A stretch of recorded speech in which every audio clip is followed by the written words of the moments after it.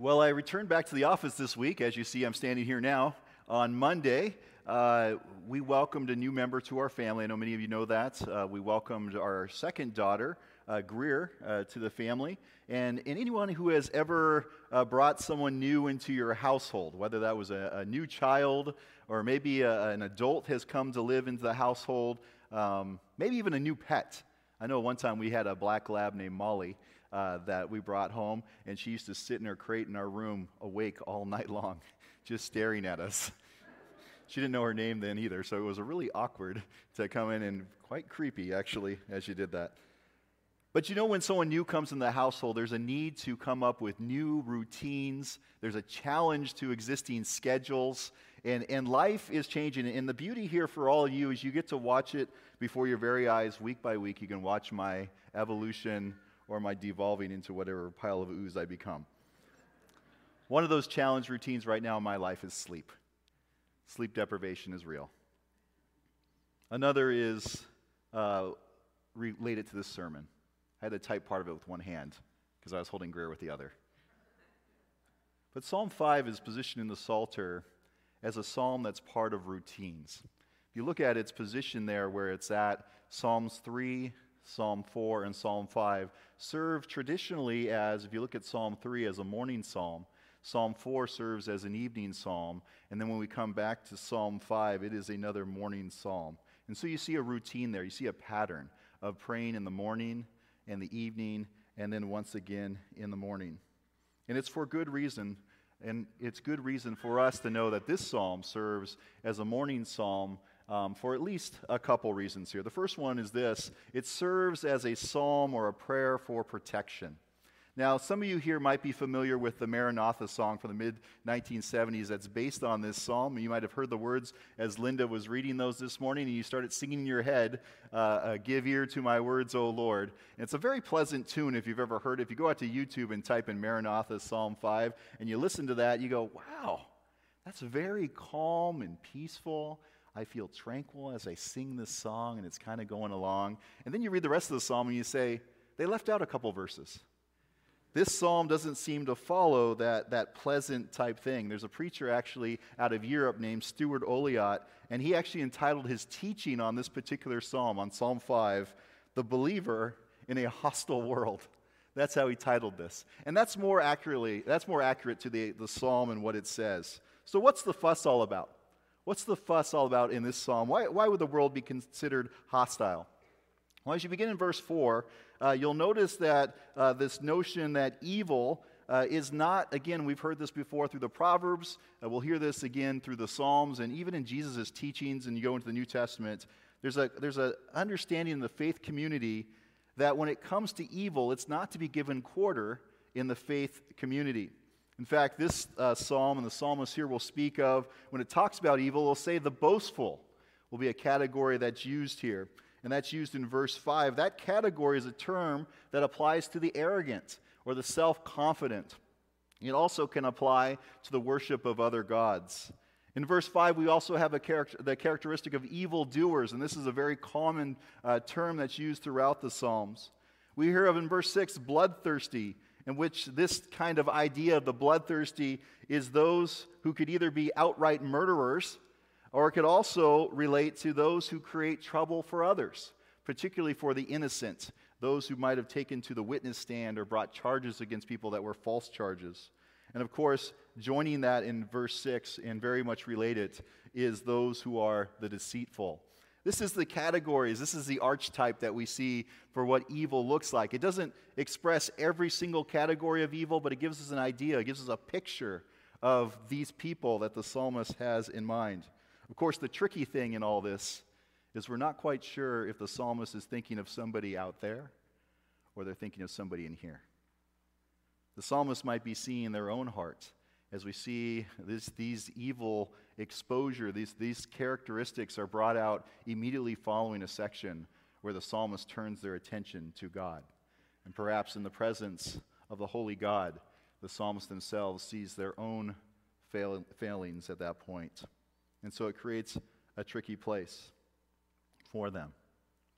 Of course, the psalmist will go on, and offer additional categories for how evil finds its way in the world and what it looks like, and how this is contrasted with the people of God. Notice what it says in verse 9, what these categories look like. They're not truth tellers, right? Continuing that idea of being those who might create trouble for the innocent with their lies.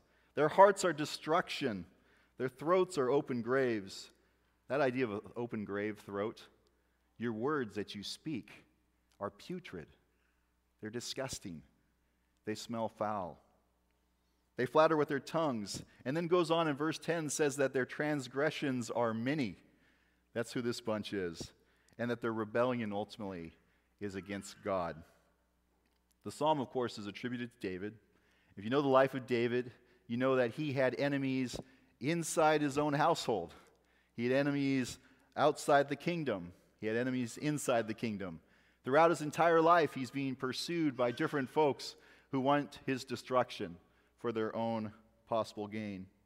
And we know Jesus as well, a descendant of David. In the Gospels, that Jesus too was being pursued by folks, that he had folks that were out to get him. We know that in John 15, Jesus says that the world hated him, and that would be extended to his followers as well, that they would also hate his followers.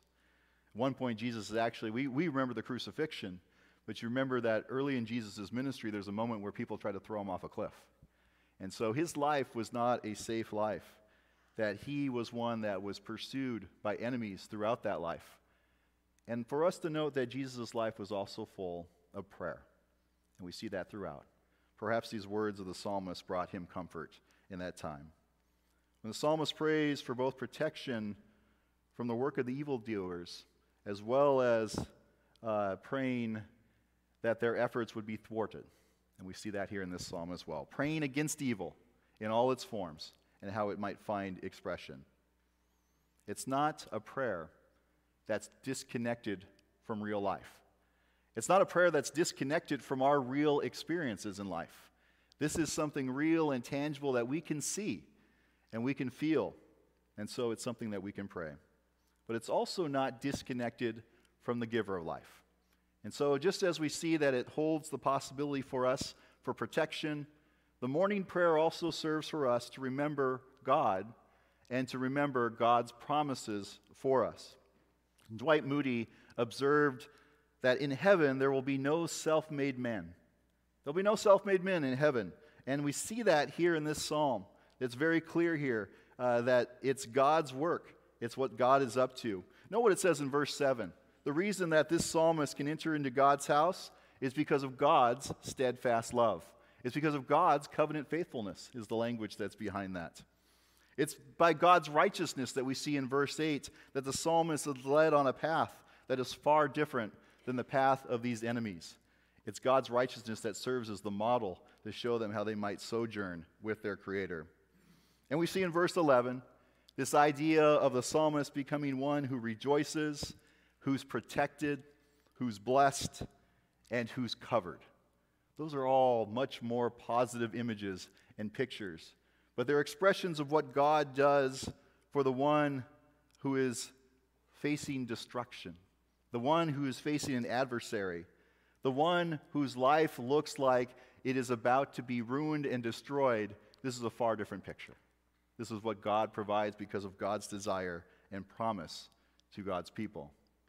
And then what might be the biggest words in the entire text, the ones that might jump out as the largest expressions of God's good gifts to the psalmist, but also to God's people. In verse 2, when the psalmist simply says this, "My King, my God."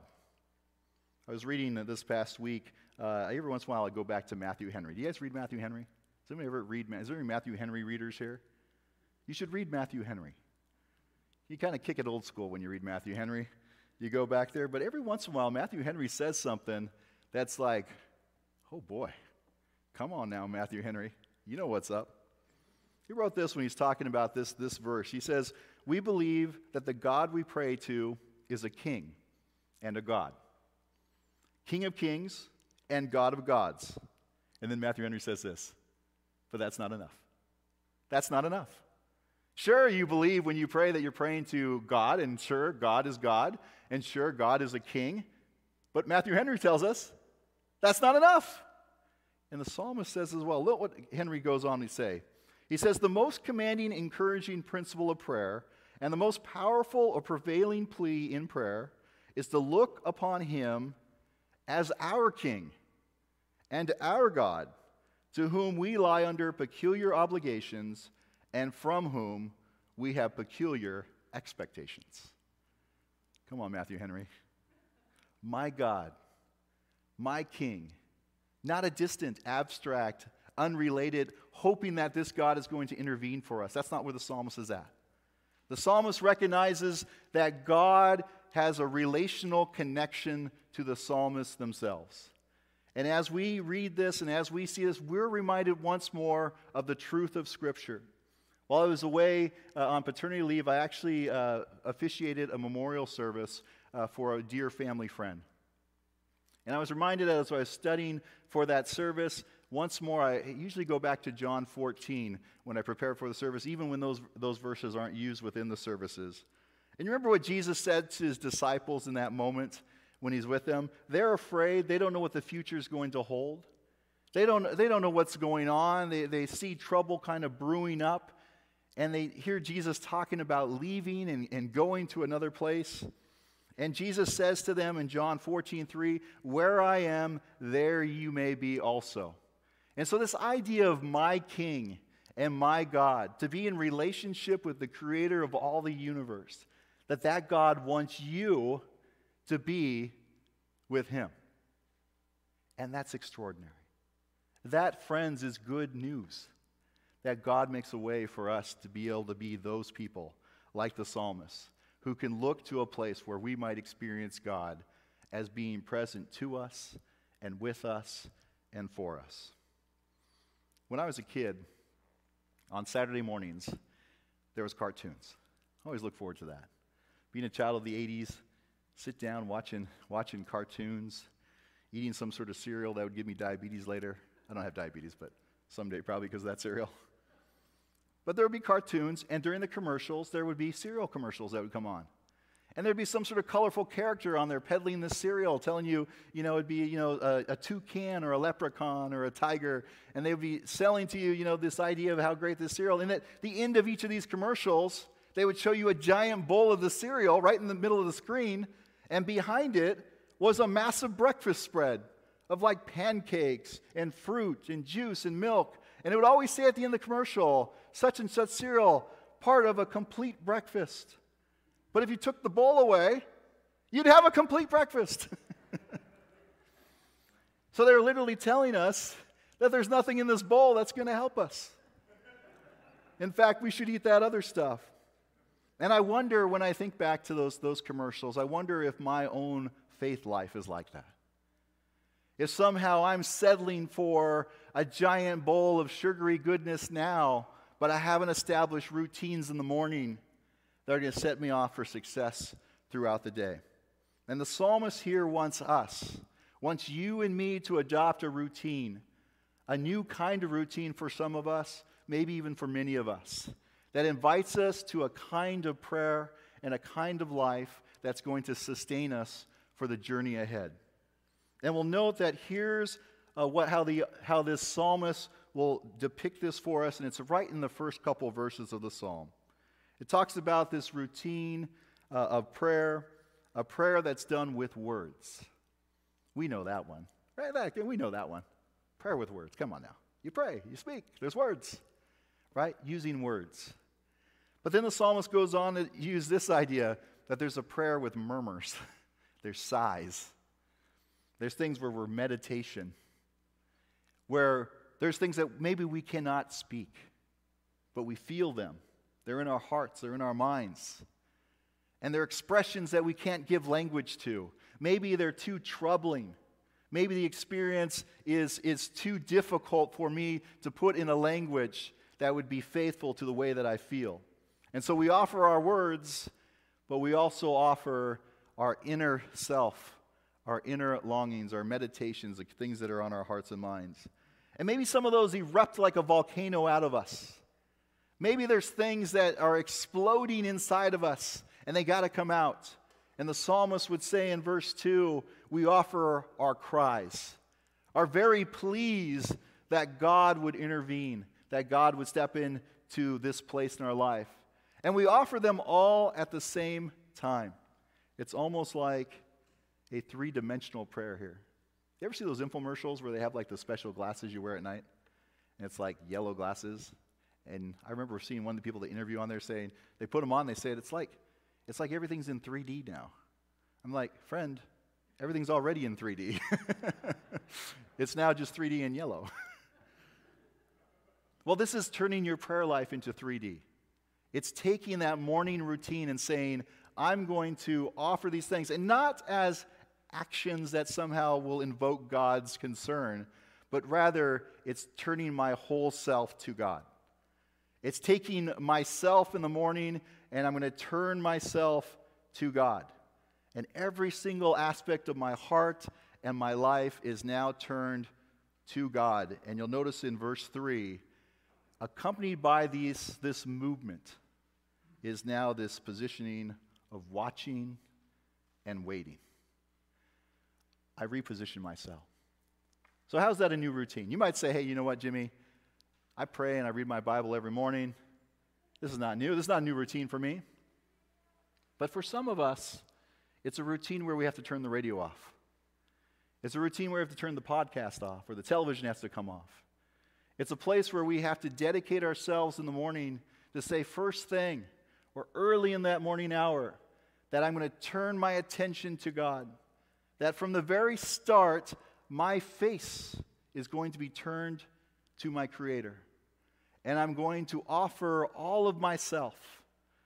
I'm going to offer my words and my inner thoughts. I'm going to offer all these things to God. Even the most troubling things I'm experiencing, I'm offering them all to God. And I'm going to listen. And I'm going to wait and watch and hear from God. When we do that, we prepare ourselves for the day ahead. Like I said at the start of the worship hour, we don't know what's coming. We don't know what the future holds. But what we do know is this, is God provides protection to God's people. That God offers a promise to us of God's presence to us. And so as one I oftentimes draw on, you'll hear in sermons throughout, I oftentimes draw on the words of Spurgeon. Because Spurgeon, quite frankly, was committed to prayer. His ministry and his leadership was one that was a commitment to the importance of prayer in the life of the church. And here's what Spurgeon says. He says, let us cultivate the spirit of prayer, which is even better than the habit of prayer.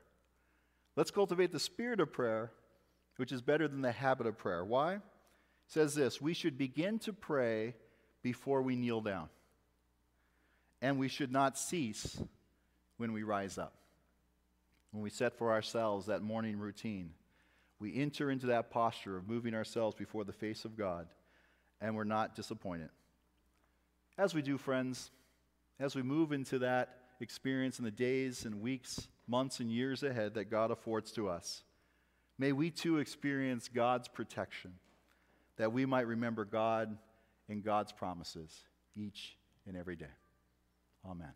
Let us pray together. Lord, we thank you on this morning that as we draw to you, we're not disappointed because you have been running to us long before we made any movements towards you. And so, Lord, as your people now, as we come before you, as we seek to live a new routine in our lives, that we might experience your presence, your protection, that we might renew and hear anew your promises in our lives. Lord, help us to live into these places. Help us be ones who live into that calling to be those who hold the morning office of prayer, that we might do so faithfully, knowing that we come before one who has been faithful through all ages. We pray this in Jesus' name.